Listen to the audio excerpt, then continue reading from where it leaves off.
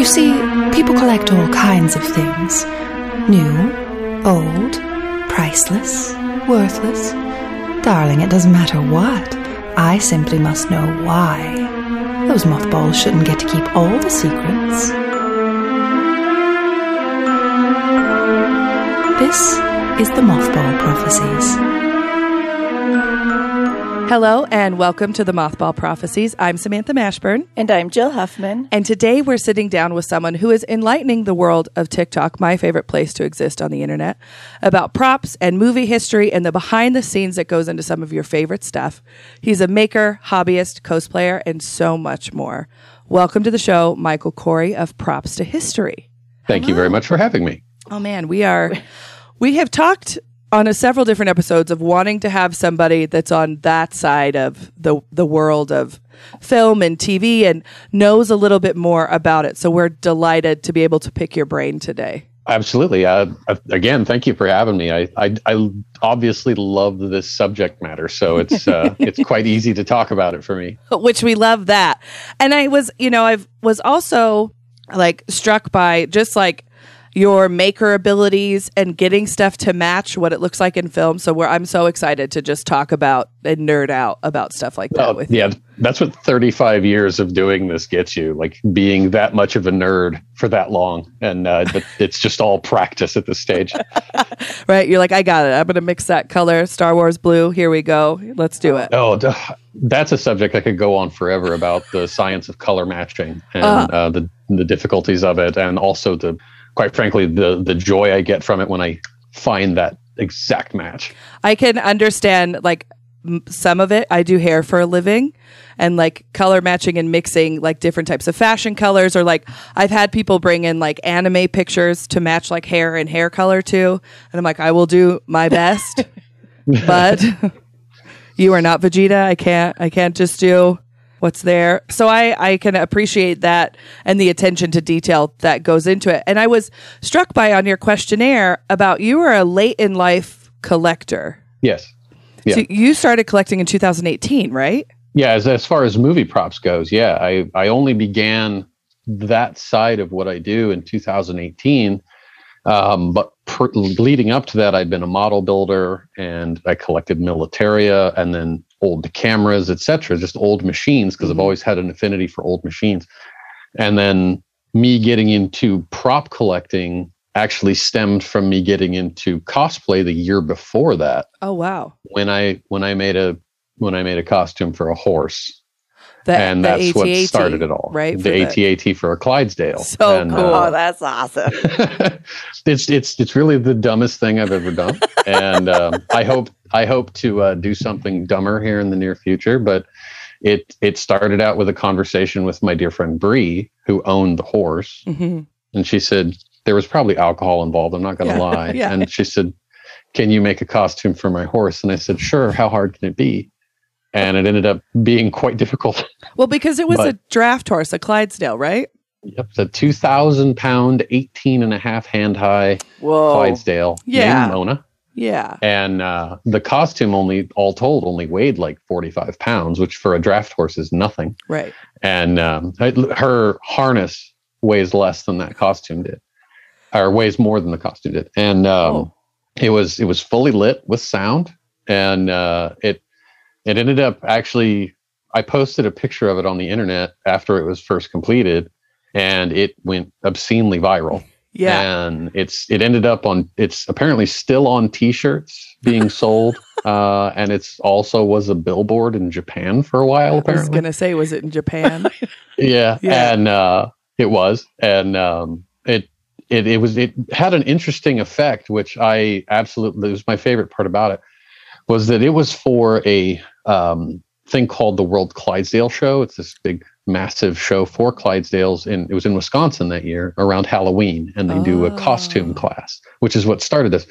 And I was told by a lot of people when I got there, who already knew about it because of how viral it went, that no one really took the costume class seriously until I did that. And then all of these people, with very few months left, put in an enormous amount of effort to make what ended up becoming absolutely gorgeous costumes for their horses. So I like to feel that I at least inspired some people to delve a little deeper into their maker toolbox, if you will, to come up with some absolutely gorgeous costumes, and so gorgeous, in fact, that we only took 6th place. Oh, holy shit. Yeah, some of them were insane, like involving, I believe the winner was actually, the theme was Nightmare Before Christmas. It involved a full body, basically suit for the horse as a skeleton, dressed as Jack Skellington, and then pulling a wagon with like 9 different actors on it, different characters, and just over the top. And I was honestly tickled pink by the whole thing. But it was that inspiration, and like I like to feel that maybe my work inspired other people, and that was my big takeaway from it. I love that it was the catalyst that they were like, oh well, all right, guys. Elbow deep. I know, they're like, oh, we got to step up our game now. As all the horses are like, you assholes! I just wanted to sheet over my head. Right? There were a couple of those, and there was also one dressed as a sunflower, which actually led to a rather hilarious interaction with Adam Savage. Yeah, I know. Wait, how? A weird segue. Hold on. It's a weird segue. I know, but I will tell this story because it's hilarious. Please. So Mona, what is like within the horse world, I guess it's a regular term, bomb proof. Nothing upsets her at all. She does not spook. She does not get scared. But there was, when we walked out with her in full costume, there was a horse dressed as a sunflower, and that apparently freaked her out so bad that the costume ultimately was destroyed. The AT-AT costume was so badly damaged from her freaking out, it was unsavable. So it's now insulation in my barn. That's what happened to it. In true AT-AT fashion. Oh yeah, absolutely. It died, the costume. And some months later, I went to a thing called NomCon in Chattanooga, Tennessee, for Nation of Makers, which I'm very much a part of. And Adam Savage is on the board of directors for that. He was there. It was, I think, the second time I'd met him at that stage. And I had talked to him online about this horse costume and told him the story of the sunflower. And when I saw him, I walked up to him, and somehow he recognized me because he looked at me, and the first words out of his mouth were, "Fuck that sunflower." Oh, that is... And it turned into a really wonderful long conversation about movie props with Adam. So that was and you were just like, I hate every moment of this. This is... Oh no, it was horrible. It was absolutely horrible. And no, it's weird because he has a thing that he always says, that don't meet your heroes. I've heard him say that several times, and he ended up being honestly just as chill and amazing a person in real life as he is on TV. So it was quite a bit of fun just hanging out with him, talking about movie props. And that is one of the things, too, because I apply that don't meet your heroes thing. We've had a couple of people on the show that I've looked up to in the world of vintage and whatever. And I was like, before the interview, I was like, Jill is like, what if they suck so bad? Right. What if they're not anything like I want them to be? But luckily, we've been I've been very fortunate to meet a lot of people in the prop and special effects world in Hollywood and like out in LA. And I've rarely been disappointed when I met them. There have been a couple instances, but you can always chalk it up to maybe I caught them on a bad day, right? Kind of thing. But it does unfortunately, it does happen. But I've been quite fortunate that it's been rare. So well, and they're people too, right? They got a lot of shit they got to worry about. Absolutely, they're still human beings with lives and everything. Right. We just sometimes things go sideways. Get to see their lives played out. We get to see a small facet of their life, not anything in totality. So I want to back up just a little bit to your collecting before prop making, because before we started the show, we knew of like military collections and things like that, right? But since learning about some different things, I want to talk about what you were collecting. Like, did you grow up in a house of collectors, or was it? Yes, actually. So my father, who is now passed, but my father could be described as an obscenely well-organized hoarder. He collected model kits, plastic scale model kits with, when he passed away, it was around 7,000 model kits in his collection. But he also collected military equipment. He collected firearms. And it was in those kind of three areas that he stuck, but it was just to such a degree that it would fill up the house. So to me, that was normal. That was how things were done in a household. Mm-hmm. And I caught that collecting bug from him, of course, not to the extent that he did it, but he would have he always had a whole room in the house that was filled from top to ceiling with model kits, mannequins in full uniform, just stacks and stacks of stuff all over the place. And I got into aviation professionally, and I began collecting aviation equipment, flight suits, helmets, flight equipment, etc.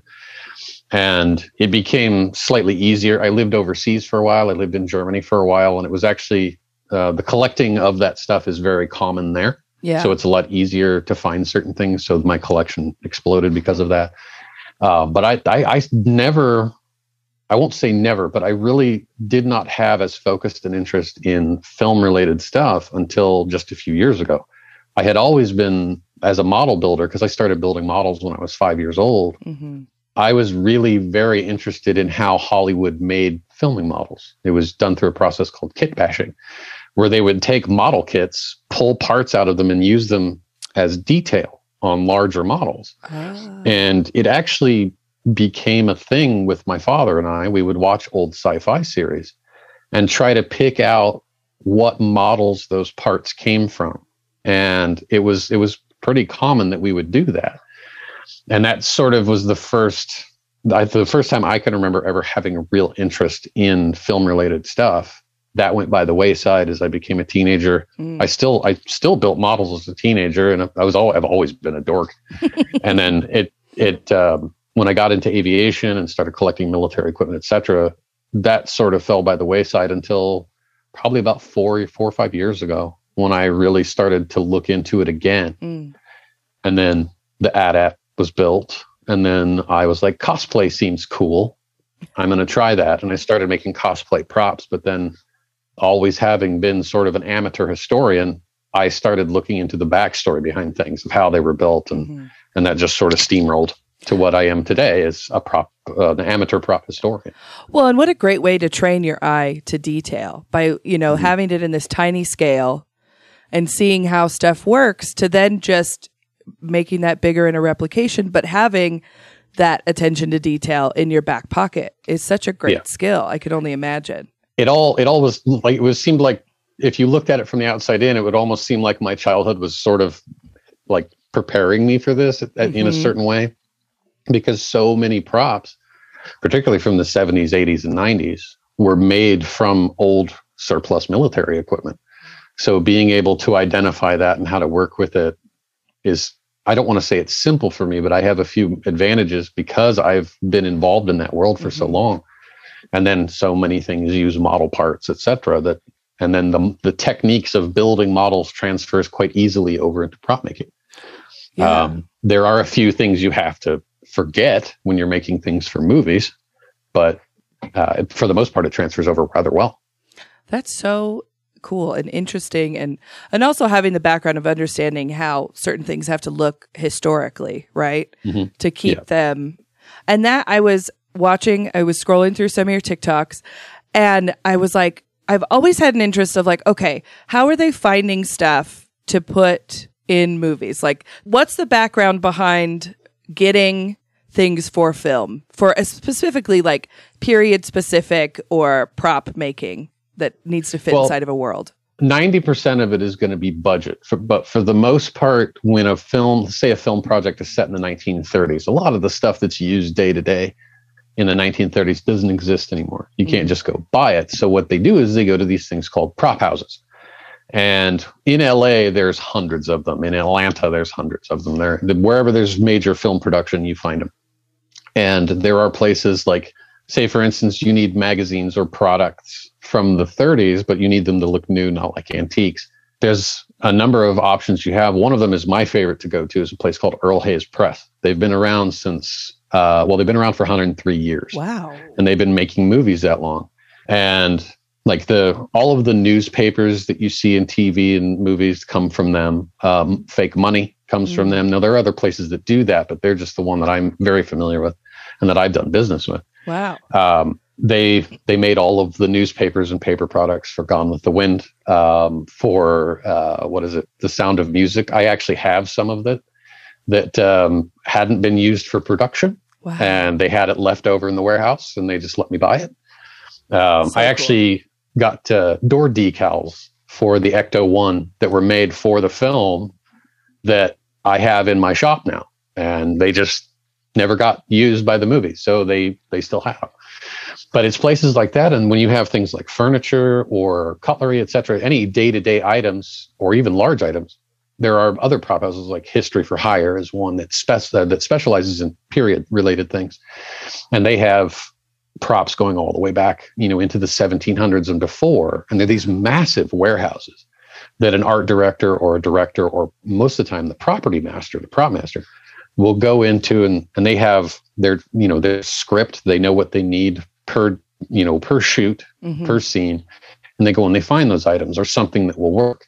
When none of that works, then it goes to the prop makers. Wow. And they say, make me a thing that does this job or fits this bill. And that's how things are found for film sets, because the production of a movie, you've got sometimes a year or more before filming actually even begins. And a lot of that is building your sets, finding your shooting locations, dressing them up to make them look right, getting everything sorted out before you can even begin to shoot things, which is why when the credits roll on a major film, it's hundreds and hundreds and hundreds and hundreds of names. Yeah. And sometimes each of those names represents a group of 20 people. So there's thousands of people involved in the making of a movie, from people like me who make tiny little things that show up in a background, wow, to all the way up to the director. And the director has a staff that's a mile long too. So there's thousands of people involved in major productions. And it's all just a big concert of people coming together to make it work. Yeah, my brain's currently exploding. I know, mine is too. I guess because I don't have any part of that world, right? So why would I know an eighth of and that's that? That's what I love conveying to people, because a lot of people think that I'm steeped in Hollywood. I'm not. I have, when I first started doing this on TikTok, I had zero connection to Hollywood whatsoever. I was just a hobbyist. I was a fan. And now I have a lot of connection to Hollywood that I can't really talk about, but it's a lot of the information is readily available, but it was just a matter of parsing through it, which I found out I was quite good at, and putting together these stories that most people, one, don't know about, and two, never really thought to care about until that information is presented to them in the right way. Yeah. And that's, again, a lot of the feedback I get is, I didn't know I wanted to know that until I heard it. Yeah. And it's these stories that I love because they are fun, rather odd, strange stories about someone else's job, essentially, that end up being really entertaining because they are connected to something that we as humans have an emotional response to, film and stories. And I think that's what draws people in a little bit. And I'm more than willing to continue telling these stories until people stop listening. Right. It's very similar to collecting antiques or vintage or family heirlooms, right? We all, human beings, we like to think we're very singular in this, right? But everybody wants to find that common thread of humanity with their fellow man, and like what that indicator is going to be for understanding and friendship and all of that. And we have so many people have so many core memories around film, and film with their family or friends or lovers or enemies or all of that. And I think you coming in and filling that hole in for people to be like, hey, like, I love the common misconception of like sugar glass, right? And I love how the way you address it in your videos, instead of being like, God, I have to explain this again, to be like, actually, and then to see what it's made out of. Whenever I have to retell a story, I assume that the people I'm retelling it to have never heard it. So I don't mind telling how sugar glass, or candy glass as it's known, is made over and over and over again. I don't mind that. I have told the story of the Maltese Falcon probably 20 times now. And tomorrow someone will ask me about the Maltese Falcon and I'll tell it again. Yeah. And it's just, I know that a lot of people are finding me for the first time and are looking at this information for the first time. So I do my best, and I'm a human being, I make mistakes. I do my best to not be aggravated by it, simply because this is information that for a lot of people, this is the first time they've ever heard it. So I get it. Yeah. I get it. But I do despise the people that push this information knowing full well it's wrong. Yes. I can agree from two sides, from the hairdressing side and from just having this show, right? And we've learned about a lot of different things. And like probably the one that comes to my mind first, because it's behind me, is that uranium glass is unsafe to use. Right. I have uranium glass in my house. So. Yeah, it is. If it's not broken or blemished, you're fine. It doesn't, your cell phone is going to give you more radiation than a piece of glass is going to. But it's like those trigger words. Like the one in the hair industry is Olaplex.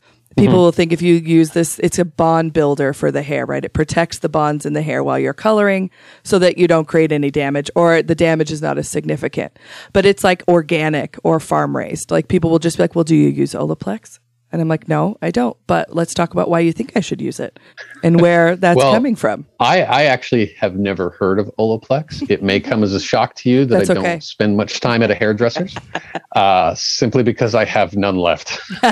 That's okay. My husband is also hard of hair. And so I have never heard that. I am going to use it now.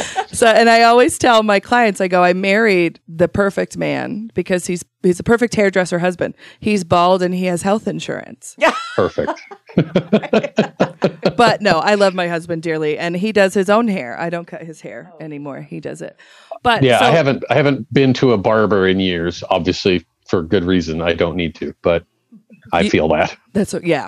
Like you guys could be cousins, really. But that's something that I've learned the hard way, is that any man that is, the same ethnicity as another man who is also shaved, has a head shape and facial hair, people will always tell them they look the same or similar, just simply because that is the I am constantly told that I look like Walter White. From Breaking Bad. It's nonstop. And I've just accepted it at this point, that that's just the way it is. Especially if you wear glasses and your head is shaved and you have facial hair. You are Walter White. I'm going to go up and call him that. Hey, Walter. Hey, Walter. Could you please mow the yard? Thank you. Can you go break bad down there with the dishes? Excuse me, sir. Get your RV out of my driveway. Right. Thank you. Stop making crystal in the driveway. That shit-ass kid keeps coming over and I'm tired of him. I've actually been rewatching this series as of late, just simply because I enjoyed it the first time. Right? Now it's a great series. Watching it, yeah. So, anyways, back to vintage and things. Back to vintage, yeah. So, when you started making like props and things for your personal collections, what are some, I guess, like your vintage tip of the week of if somebody wants to get into prop making? Where do you suggest they start? Pick a subject. Like if you want to make props for cosplay or props for movies, it's roughly the same thing. What is it that you want to make? And then think about the most economical way you can do it. Now, YouTube is your friend. Absolutely is your friend for almost anything. If you own a 3D printer, that gives you a huge advantage. If you don't, think about buying one, because they're extremely inexpensive anymore. You can get really good quality printers for a couple $100 now, and have a pretty easy learning curve on them. And again, there's 1,000 tutorials on how to use them on YouTube. But it's really just a matter of picking a thing and figuring out what you want to make, and then how much do you really want to put into it? Because some people, excuse me, they want to make a cosplay for the weekend that they'll never wear again, and they don't want to put a whole lot of money into it. Cardboard is a fantastic material to start with. It really is. I made actually the very first movie prop I ever made was made out of cardboard. Oh, wow. And it was what I thought a droid collar looked like from Star Wars. And it was a toilet paper tube and some model parts. And that was the very first prop I ever made when I was 10 or 11 years old. And but it's just really a matter of how much do you really want to put into it? And then what is it you want to make? And then find out what skills you need to build, which for some people, that's really hard to figure out because they may have nothing going into this. They have no skill set that they think is readily usable for this. But I am a firm believer that all human beings deep down are makers, and almost any human being that's physically able to do so can build anything they want. Mm-hmm. It's just a matter of time and practice. So I would start with YouTube to get a basis for what you might need if you have nothing that you know about. Instructables.com is another place to go. There's a lot of wonderful tutorials on there.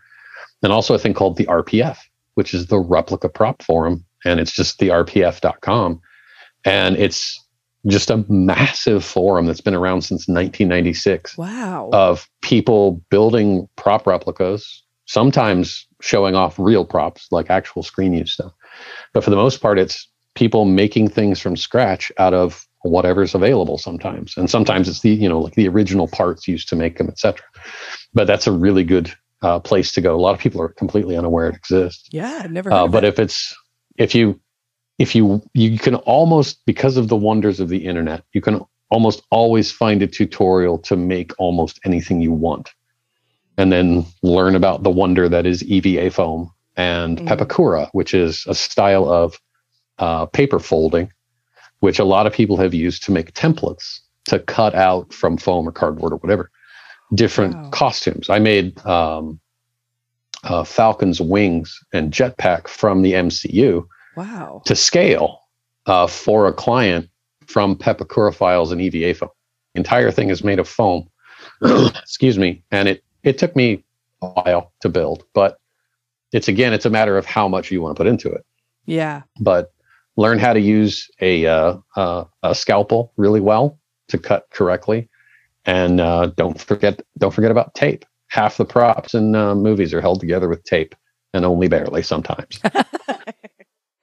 That's so interesting. There was, speaking of foam art and things like that, we had a neighbor here in my neighborhood. They've since moved, but she had a maker shop in her garage, and she was probably, I would say, 70 years old. Mm-hmm. And I would drive by, and sometimes the door would be open, and there would be huge sheets of like pink and blue house foam in her garage. And I was like, what are you making?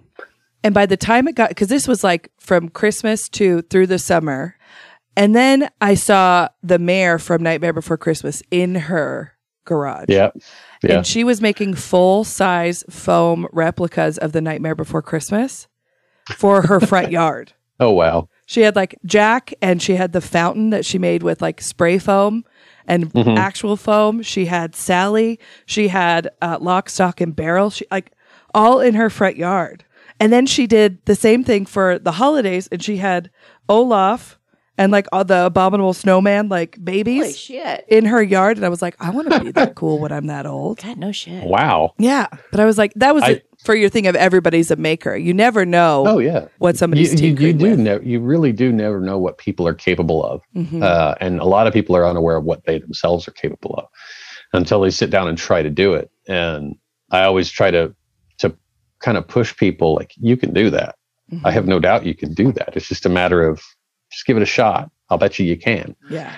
And it's been proven right time and time again. Only on a few occasions has someone really genuinely been incapable of doing something. But for the most part, almost every human being deep down is a maker. Mm-hmm. So I always try to inspire people as best I can to try to do things themselves. Yeah. Because there's so many tools available now that weren't available when I started doing it, 30 years ago. It's giving away how old I am here. But it was just, there's so much information available now. It's not that hard to find too. No, so. It's truly incredible what you can learn now from being online in any capacity. Yes. Almost the entirety of the world's knowledge is available on your phone. Right. Yeah. Isn't that just wild? Well, and I also think that's why people get scared to create too, because there's so many people already doing it. So then they think like, oh, I can't do it. Somebody's already doing it. And it's like, there's thousands of people that do what I do. Mm-hmm. And I doubt that there's thousands of people that try to give that information out like I do. Mm-hmm. Excuse me. But that has never stopped me from trying. Like I could sit down and I know I could build Boba Fett's costume from top to bottom. I could. I won't, because there are hundreds of people that make perfect examples of that. And in my opinion, the world doesn't need 101 people making that. There's a lot of Boba Fett's available out there. So, which is why I sort of focus on the lesser known things, just simply because to me they hold more interest. I do love the really popular pop culture stuff, but I make odd things sometimes, like the portable tracker from 1979's Alien from Original Parts. That's so cool. Which is made from an old portable TV. Wow. And then finding out what stuff was made from often blows people's minds too, because they don't realize how simple an item can turn into this iconic thing that's on TV. That lightsabers were made from old flash handles from cameras.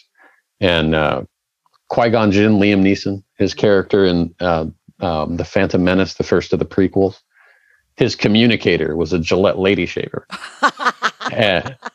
with some bits added on. Those bits that they add on to props, by the way, are called greeblies. Oh. And it's a term that originates with Industrial Light and Magic. They started calling them greeblies, and because ILM was pretty much king of the hill, it just sort of disseminated out, and everybody else started calling them greeblies. I have a theory about a prop that I see. I've seen it in like Austin Powers. You see it on like military officers in science fiction, where they have like this pack of badges right here, right? And it's like blue or red. And I'm like, did they just use a Eclipse gum package for that? Because it looks just like a gum package. Oftentimes that's just either cut colored acrylic, or it's just cast resin.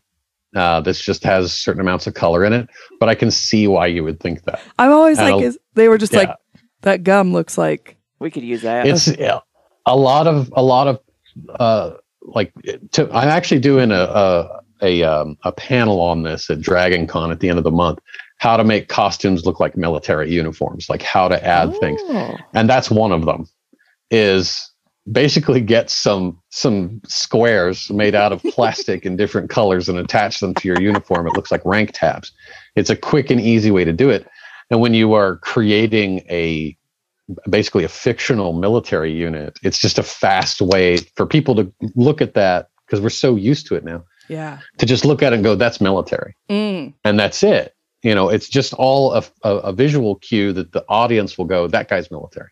Done. And it's one of the many ways that Hollywood does it. And it's cheap. You don't have to do a backstory. And it makes sense in everyone's mind. Right. Instantly recognizable. Yeah. It doesn't have to be practical. Half of the stuff in movies is impractical. So it's totally acceptable and almost expected. Right. Well, yeah, it's one of those things where, and a lot of props that are set in the background, right, and maybe aren't like picked up by a character, they're just filling the scene. Yeah. They're not meant to be zoomed in on. They're not meant to be scrutinized. And you don't want to either. No. You really don't want to. Speaking of sci-fi props and stuff in the background, there's one that I guarantee you've seen. It's been in use since about, I want to say its earliest known sighting was in Buck Rogers back in the 1970s. Okay. It's a couple of pieces of plastic with clear tubes, and there's red neon lights in it. Yeah. And you've seen it. I know you have. It's been in almost every sci-fi product. It has a model number, but no actual name. And it's a prop that was rented out for $75 a week to almost every sci-fi production, and it became a running joke.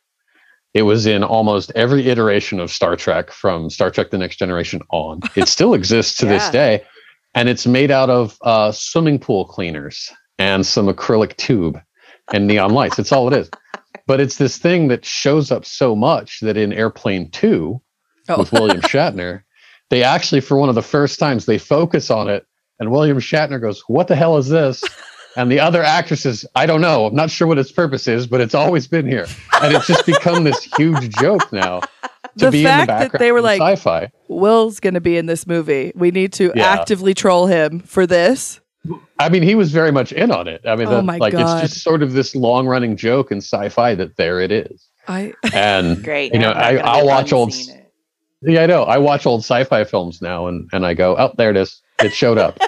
I'm excited. And I've seen it in real life.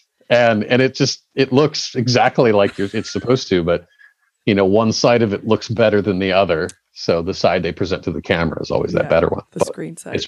It's fun. I recently learned about, because I love the names of products in movies, right, and TV. Oh yeah, all Fake of products, that stuff. Yeah, and I learned about the cigarettes that they use that look like Marlboro Reds. Morley's. Yes. Morley's. Yeah. As a matter of fact. Oh my God. Since we're talking about Morley's, is one of the many packs of Morley's that I own. These are actually made by that same company, Earl Hayes Press. I was going to ask. Yeah, they are made by Earl Hayes Press, and it's just partly because of licensing, but also because they made it illegal for cigarette companies to advertise. They can't technically use real cigarette brands a lot of times. And I have more of these at my shop. I have actually every iteration ever made, going back to like 1930s era cigarettes up to today, and all the different variations, the lights, the menthols, etc. And they're almost always Morley's. There's a couple other fake brands that they use in Hollywood, but this is the most common one. And my favorite though is it looks like a pack of camels. Mm-hmm. Oh yeah. Except the animal only has one hump, and they're called llamas. Everything else is exactly the same. But there's so many brands like that too that get over and over reused. There's like Jets chips and Jay's chips. There's specific names for milk, etc., because they have to avoid that licensing because it becomes expensive, etc. But then the most hilarious part, and I haven't posted the video of it yet, is the fake movies and fake magazines. Oh, right. Because you always see those scenes where they're looking at a magazine rack, something that is sort of passe anymore. You really don't see that any longer, but in period films they would have it.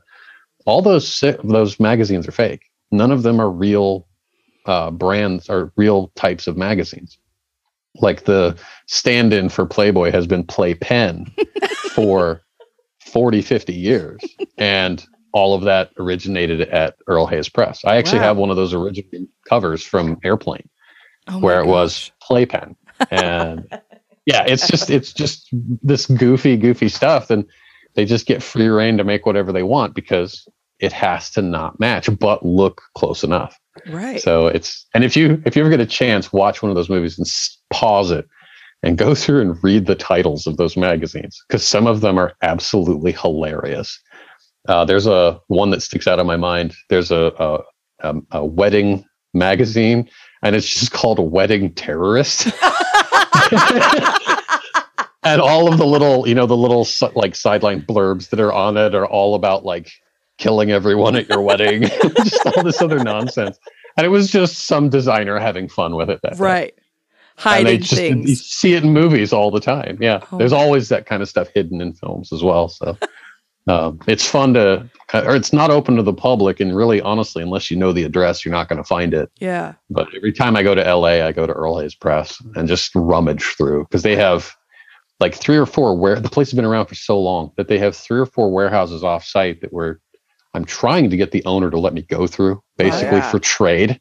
Yeah. Like I will go tell him what's in there, because he doesn't even know what's in there anymore. Wow. And there could be surviving copies of Sam Spade's business cards from the Maltese Falcon in there, because they made them all. Wow. And I think one of the only known surviving original newspapers from 20,000 Leagues Under the Sea was found in there. Holy moly.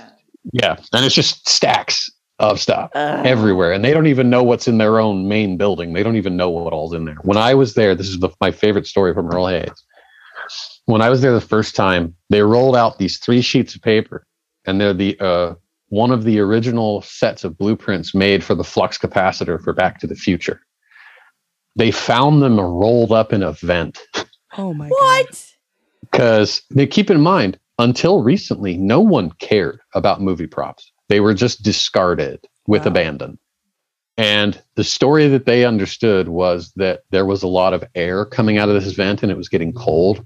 So whomever was up there stuffed the closest thing at hand up there, and it was the original blueprints for the flux capacitor that they stuffed in there. My God. But because of that, they survived. Otherwise, they might not have. So it's the same way the Death Star survived. when the first Star Wars movie was done, before it came out, they didn't want to pay for the storage fee for all the props and the models. So they ordered them to be discarded. And one of the guys that worked at the storage facility kept the Death Star. Oh my God. The only filming model of the Death Star. He kept it and took it to his mom's antique shop in Missouri, where it sat outside for 20 years in the weather until it was bought by a guy that owned a honky tonk where it was used as a trash can. Oh my God. And then it was purchased by another guy who eventually sold it to his current owner, Gus Lopez, who is extremely well known in the prop collecting community. And he had it restored, and now it's in beautiful condition. But had it not been used as a trash can in a country western honky tonk, it wouldn't have survived. Wow. And there's a lot of stuff that still survives because of that. And the stories behind how things made it to where they are is honestly some of my favorite stuff. That's incredible. Well, and it's, it's the thing we talk about it here, of like finding something in an estate sale or a thrift store or whatever that you're like, how are you here? Like, how are you in this condition? Like, what happened to you? What happened What's to your you? story? And it's because, I think too, because just of like our generations of people who grew up with such a boom of imagination from TV and film and all of that type of stuff. And now having the connection that we can have with people across the world, I think that's why props and things like that are now becoming super collectible, because you can tell somebody, in Germany, like, look at this original gremlin I have, and they're going to fully appreciate it rather than like your mom being like, please stop bringing those home. Yeah. Stop bringing that trash into this house. Yeah. The amount of connection that we have worldwide, I agree, has really sort of spurned this on. And also, I think, so back in 1970, MGM had this massive prop auction. It was the first of its kind. They needed to make space. So they, instead of just discarding things, they thought, well, maybe there's some money to this. So they had this massive auction of, I think it was like 13,000 items from their warehouses. And it included some of the only surviving pieces from Gone with the Wind and The Wizard of Oz. And it was there that what was believed to be the only surviving pair of ruby slippers was put up for auction. And in 1970, they went for an obscene price, $16,000. Whoa. And they were touted as being the only surviving pair of shoes. Well, it ended up being a lie. MGM paid a guy to go in and catalog everything in there. And the story is told 10 different ways, but essentially he found a box with 4 pairs in it. But he only told MGM that he found one. Oh my God. One of those pairs ended up in the hands of Debbie Reynolds shortly thereafter, who had one of the biggest prop collections in the world at the time. The mother of Carrie Fisher, Debbie Reynolds. Yeah. Shortly after that auction was done, and everybody made this big deal out of it, it was worldwide news. A young lady from Tennessee, well, she was an older lady at this stage from Tennessee, came forward and said, no, I have a pair. Turns out she had gotten them in a giveaway in 1940, God. When she was 16 years old. There was this write-in contest, the best movies of 1939, and she won second place. And her second place trophy was a pair of shoes from The Wizard of Oz. This is how little studios cared about movie props. That's why I love telling this story, because it illustrates how little they cared about props at the time. The first place prize, by the way, was the gavel from Mr. Smith Goes to Washington. Oh, wow. Because a lot of people ask what the first place was. And that still survives as well. Well, the very next year, that same company that did that write-in, they gave away what was thought to be the only surviving Rosebud sled. Wow. From Citizen Kane. And it was won by a 10-year-old boy who used it as a sled because he was 10. Yes. And that's what 10-year-olds do with sleds. Yep. And it's damaged on the front where he ran it into a tree, because that's just how it goes. Man. But they made only one for the movie. It was the only hero prop, what's called a hero prop, used for the primary filming stuff for the movie. They made several balsa wood versions that were thrown into the fire at the end of the movie. I don't mean to give up spoilers on an 80-year-old film. But one of those still survives, and it's owned by Steven Spielberg. Oh, wow. But that original sled sold a few years ago for an obscene amount of money. But no one at that time particularly Hollywood, cared about this stuff. They would throw it away en masse. One of Errol Flynn's surviving Robin Hood costumes was pulled out of a dumpster, and it's one of the only ones to still survive. Wow. One of the very famous hourglasses from Wizard of Oz was pulled out of a trash can, and that was when people realized that was not sand in there. That was gelatin. That was probably one of the only ways they could get it to show up on film. Well, sand couldn't be dyed red at the time. Well, the technology didn't exist. But then they also used asbestos for snow in that movie. So there is that. The Wizard of Oz is a very, very dark production when you start looking at it. Yes. It is. It really For is. a lot of reasons. Yeah. We had the town that I grew up in had two of the actors that played Munchkins that lived in our town. And they were in the Spud Day parade every year. Of course they were. Yeah, they lived. There was like a little community, like nursing home, senior center, and they lived there. Oh, well, that's cool. They were darling. I bet they were. Yeah, always happy. And then I think, we'll have to check this in the Curio Corner. But one of the former owners of Karsten's Bakery, wasn't she in The Wizard of Oz? I think. I don't know. We'll check it. There was another. So I think there was like 2 or 3 people that lived in our area that were Munchkins in the film. Oh my! I don't know why they're from Idaho, but that's pretty neat. Because there was nothing to do in Idaho. Whenever that's brought up, and particularly the Munchkins, the actors who played the Munchkins, I feel it's always necessary to mention that they were treated absolutely horribly. Horrible. Yes. During that production. In fact, so was everyone. Mm-hmm. Yes, especially Judy Garland. Oh, yes. Her story is devastating. Yeah, you could go for hours talking it's about really all the horrible things done watching that movie now. Mm-hmm. Knowing all this. Mm-hmm. As much as I know about that movie now, I won't watch it again. No, I can't. Because I know how poorly everyone was treated on set. Yes, thank you for mentioning that and making that. Yes. Because it was, for those of you that don't know, terrible for not only specifically the Munchkins, but a lot of people on that set. And it's incredible that, not incredible because of the time it was made, just the shit that happened.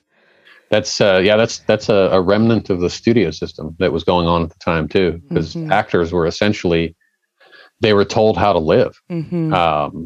Humphrey Bogart was actually one of the first ones to really fight back against the studio system, because it was basically they paid them X amount of dollars a week. Yeah. But they had no choice in where they lived, what they ate, who they saw, what they did with their spare time. They were essentially owned by the studio. And Judy Garland was no different. And of course, what we would consider today unbelievably horrid abuse back then was considered commonplace. Right. Particularly for young actresses. Young women in Hollywood were horribly abused by the studio system and by pretty much everyone, and it's absolutely dreadful the more you look into it. Yeah, I had heard, bits and pieces of Judy Garland's story, and then thanks to my nightly news or TikTok, seeing, like a multi-part video on what she actually went through and experienced, I was just like, wow. Yeah. It's incredible. It's unbelievably bad. Yeah. And just it's a very unpleasant topic, but one that must be talked about. Yes, absolutely. Yeah. Because it still happens. Yeah. It still happens. Well, and it's and that's the thing, is having the conversations about difficult things still has to continue, whatever the subject matter is, right? Absolutely. You have to absolutely be willing to understand where all of that comes from. But I did have just one more question for you, and I wanted to know what your least favorite movie props are. Like, what do you look at? Oh dear. I know it's a long list. Maybe your so top my 3. least favorite movie prop is not because of build quality. The build quality on it is absolutely wonderful. It's for how it takes me out of the story. That is usually when I look at a prop and it's just, when I think of it as bad, I see it as completely out of place in the story. It doesn't belong for any number of reasons. And for me, it's from Beverly Hills Cop 3. It's a prop called the Annihilator 2000. And it's it's basically like it's making fun of gun culture, and it's making fun of hunting culture and stuff like that, which is totally fine. It's Hollywood; they can do what they want. Mm-hmm. But it's a firearm that has a CD player, a microwave, and all these ridiculous things on it, and it was too much. They could have done it in a way that would still have been funny, but they made it so over the top that I was like, it just took me completely out of the story. Which I rarely say this about film. Mm-hmm. Beverly Hills Cop 3 was not a difficult story to be taken out of because it was shit. But I do not like the movie. It was a cash grab, was all it was. It was basically fulfilling a contractual obligation. Yeah. But it was the prop itself. I've handled a couple of them in real life, and they're extremely well built, and they are exactly probably what the art director wanted. Mm-hmm.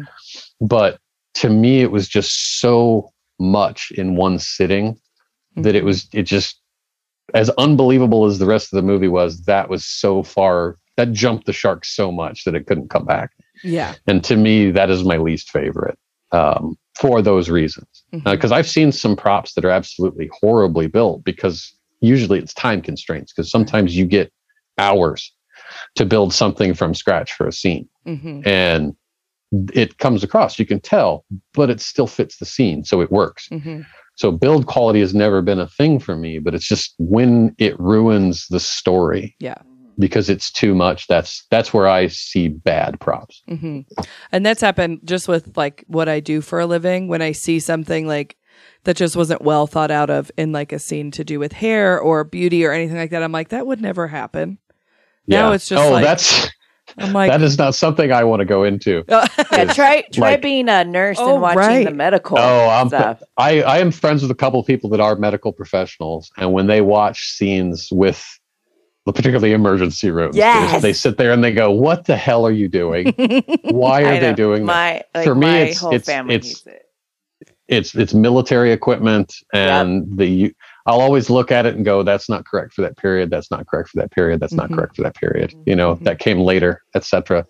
And that stuff will drag me out. But I try to avoid it because, I mean, particularly in the Second World War, equipment changed so rapidly. Mm-hmm. It's nearly impossible for them to get it 100% right all the time. Right. Well, and the time it takes to, if it's not a historically accurate all the way down to the bones film, they're not going to spend their budget on. If it's not a Steven Spielberg budgeted film, it's probably not going to be 100%. Mm-hmm. Oh, that's good to know. Because they just can't. They have to use what's available. Right. Before we get into today's estate sale walkthrough, where can our listeners find you? On almost any social media at Props to History. You can find my podcast, the Prop History Podcast, on Apple, Spotify, Google Podcasts, etc. Anywhere you listen to podcasts, it's the Prop History Podcast. And then Twitter, Instagram, TikTok, etc. at Props to History. Fantastic. And of course, we'll have that plugged everywhere so our listeners can find you. And please go and listen to him, Mike and Greg's show. It is fantastic. And it's such a fun thing to listen to get that behind the scenes kind of introduction into your favorite films. It's very cool. Yeah. So I said this a little bit before we started recording, but it's always hard to write an estate sale walkthrough for somebody that specializes so deeply in something because they generally have all of their favorites. So I have to go into a little different side of it.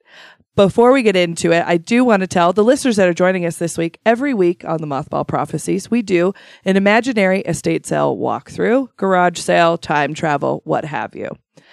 And it has to do with the guest's favorite things. So I kind of go through their stuff and see what they collect, what they like, and build these scenarios. Now, the scenarios are completely made up, but the items are most definitely real. And the only thing that you have to do is pick one or the other, and you are responsible for finding your own loopholes. We're not going to tell you how to do that. Okay? Fair enough. Are we ready? Yeah, let's just do it. It was fun. Yeah, it was fun up until now. So today's estate sale walkthrough, we are going to start with some time travel. We're going to borrow from Bill and Ted. We're going to take their phone booth for this because Marty and Doc, they're currently working on theirs, so it was out of commission. Before we get into the time machine, we need to figure out what set we are going to go to. Do we go back to watch them build the puppets and sets for the labyrinth? work in the prop shop for Star Trek, or help with the building of starships from Star Wars? Is this my choice? All three of us. You get to go first, though. Okay. I'm going to vote for Labyrinth. Me too. That's my favorite movie. Well, let's go. Jill? Ew, I'm going Star Wars. Oh. Interesting. Good choice, though. Good choice. Yep. The Labyrinth is my number one favorite movie. I love Jim Henson, anything. So it's... Oh, good to know. Good to know. All right. So we've time traveled. Next we come back. Now we're on modern day and we go to a local estate sale. We wander through the garage to find a selection of various tins. Do you choose first aid tins for various ailments and cures, tobacco tins, or Edison bulb car lamp tins? I'd have to go with the car lamp tins. Ooh. Tobacco. Wow, you guys are shocking me at every turn today. I already regret it, so it doesn't matter. Okay. I'm going to go with the first aid tins because I don't have a lot of those yet. I'm surprised you don't. I know. Okay. Our last stop is from an online prop auction looking directly at you, Prop Store. We have money to play and we're going to play. Okay. Interestingly enough, Prop Store is also the sponsor of the Prop History Podcast. So there, I got a chance to plug it. Nice. We'll go ahead and send him an invoice. No, I'm just kidding. So money is no object here, right? We get to have, yeah, we're very wealthy for this one. Okay. You get to have the winning bid on one of these three items. You have Big Web's bowling ball from Kingpin, the flamethrower from Spaceballs, or, oddly enough, okay, this always happens at every estate sale walkthrough, the hourglass from The Wizard of Oz. Well, the bowling ball itself, I know precisely where that is. I already own the flamethrower from Spaceballs, so I'm going to have to go with the hourglass. I really tried. I know. I'm going with the flamethrower. Spaceballs was like one of my favorite movies. I love Spaceballs so much. I am going to go for the bowling ball just because I like how campy it is. I just love it. It's wonderfully that campy. is very campy. Between that bowling ball and the bowling ball from Mystery Men with the skull. Oh. That is such a wonderful prop. Yeah, I like that one too. Love that. Yeah. Well, that's everything for today's estate sale walkthrough and the show. Mike, thank you so much. Yes, this was fun. Thank you so much for having me. It was wonderful. It was absolutely wonderful. Just a treat. And I am so glad that we finally got to delve into that side of antiques and vintage. You guys be sure to check him out on all of those platforms at Props to History. And stick around for this week's Curio Corner where we dive a little bit deeper into today's prophecies.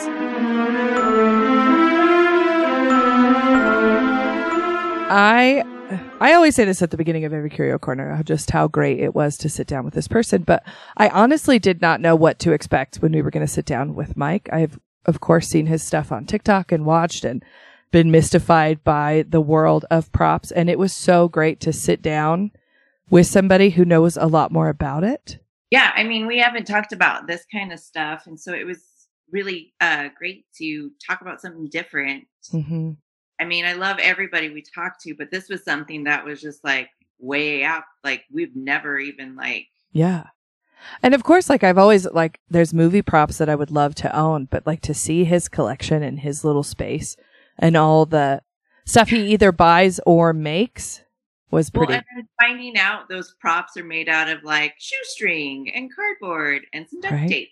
Yeah. I was, no, man, I want like fancy. Yeah, I want to know that it's actually this, or that. Well, and then I was mystified by just like the glass and like, what is that made of? And I was like, do I need to order a prop glass to break it just so I have the experience of what that was? You can, like try it and be like, oh, that's fun. Because, you know, you see it in the movies where they break the glass and then they like, stab you. Yeah.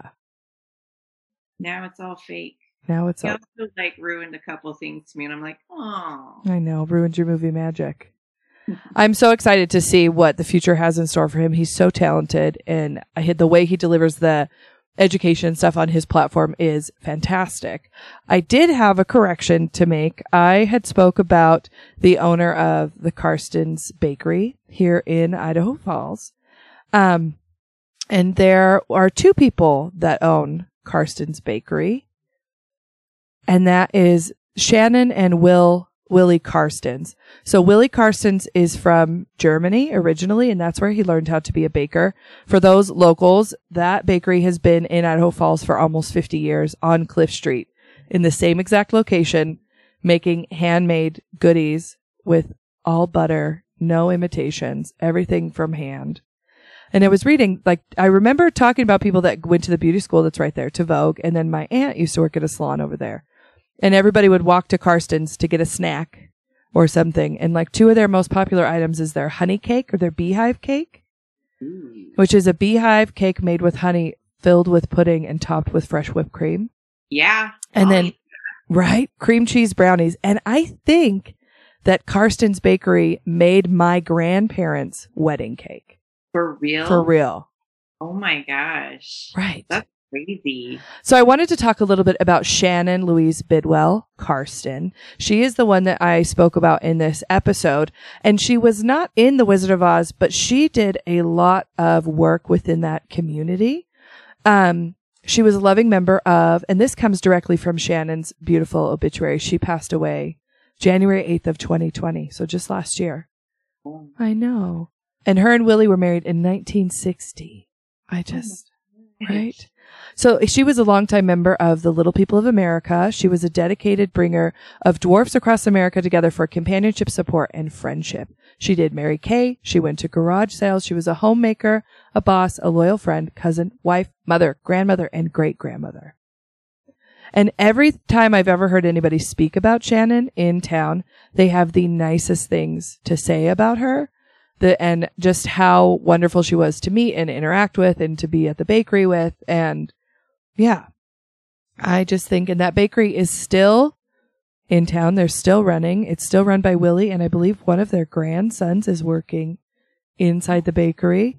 And they have, we should. And they have like vintage pictures on the walls.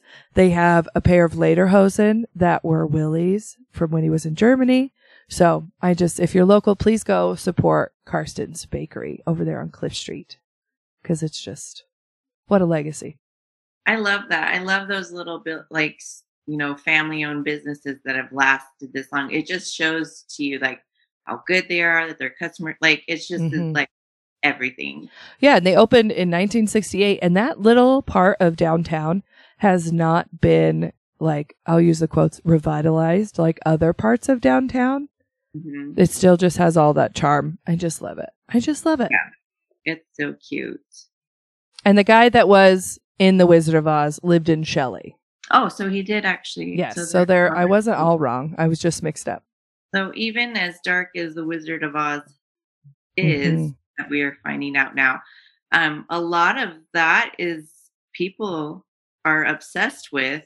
That is the dressing up, the cosplay, as you will. Yes. And so pretty much most people know what cosplay is. They have conventions and all across the country, all across the world, actually. The ideas behind the costumes that people make are like, wow. Incredible. Like, I couldn't even, like, I'd be like, I wear this t-shirt and it has a person on there. I worked at one Comic-Con with a friend. Did you really? I was blown away by not only the creativity, but the accuracy. And you would see people from like the Sky Ramp walking across the street from one of the hotels, just like hordes of people in costume coming across the street into the convention center. Yeah, but nobody. And so I didn't really know when it started and whatever, but the history behind it is quite fascinating. So this article comes from theartifice.com. Initially dubbed as costuming, cosplay began in the late 1930s in North America. Right? Wow. My face just went, what? I know. I was thinking 90s. Right. Like, I thought we invented it. Nope, we're not that cool. But back then, cosplay did not require participants to mimic characters' appearance. Rather, they simply needed to dress appropriately for the genre, which is what Forrest J. Ackerman did in his futuristic costume when he attended a sci-fi convention. He was the first attendee to show up in costume. So in the following years, conventions began to look like masquerade balls, and prizes were given to whomever had the best costume. In Japan, the Magna series, oh man, I'm going to totally botch this. Yursi Yatsura. Yursi Yatsura. I'm sorry, Japan. I'm sorry. Okay. The television series Mobile Suit Gundam. Oh yeah, Gundam. Gundam, thank you. Thanks to my brothers. Shout out. Hey, I'm Asian, still don't know how to say it. It's okay. Helped launch the movement as Japanese college students eagerly dressed as their favorite characters for conventions. Barring the practice of masquerading from North America, fans would reenact their favorite scenes, which added to the excitement as they were able to display their adoration for the series. But it wasn't until like 1948 that the term cosplay was invented. So I still kind of, we did it. We did it. It was us. So cosplay was invented combining the word costume and play. Cosplay. I mean, makes sense. It's the first mashing of the words. Yeah. Put them together and what do you get? Yeah. This was coined by the Japanese reporter Nobuyuki Takahashi. Nice job. I feel like you did pretty good. Did it, guys. I did it. When he translated the word masquerade to the Japanese audience, he thought that the word sounded too old-fashioned and used cosplay to describe the concept. Fast forward to today, a time when cosplay has created a subculture of its own. In North America, it is no longer odd to see people donned in costume at conventions. Cosplay is no longer limited to just sci-fi or anime, but has branched into subcategories such as superheroes, cartoon characters, video game characters, and like pretty much anything you can imagine. Mm-hmm. Similarly, Japan has embodied cosplay as part of their pop culture, especially in districts such as Harajuku. Yeah. And Shibuya. It's fine. Sorry, Japan. Sorry, Japan and Gray for all that. Cosplayers in these areas dress up on a daily basis, so it is not odd to see someone stand out amongst the civilians. Although many cosplayers participate for fun, there are some who do it to earn a living. For example, cosplay celebrity Jessica Niger became popular with her sexy Pikachu costume was posted on the internet. I love that. Really? Can somebody do a sexy Gengar, please? Yeah, let's do it. Let's have it all. Yeah. A sexy Ghastly. Sexy Bulbasaur. Oh, yeah. I want to see a sexy Bulbasaur. Mm-hmm. Yeah. Since then, she's appeared in conventions as official cosplay model for numerous characters such as Connor Kenway from Assassin's Creed 3, Vivian Squall from Killer is Dead, and the female version of Captain Edward Kenway, Assassin's Creed 4 Black Flag. Her fandom has grown exponentially as she has Facebook fans. I mean, see, guys, you don't know when you're going to go viral. You don't. I wonder if she's the one. What was her name? I think she's the one I'm thinking of that I've seen. Jessica Niger, Nigri. Oh, yeah. I've seen her stuff. Yeah. Yeah. And so, I mean, this article just goes on and on and on, but I just was like blown away that it started in the 30s, which makes sense because they did have the masquerade balls and stuff like that. But the people get into it. It's incredible. So when I was at Comic-Con in Salt Lake, there was a person dressed up as what's the black dragon's name from How to Train Your Dragon? Toothless? Oh, yeah, Toothless. She had this full costume on that was the arms, the feet, the wings, and the head, right?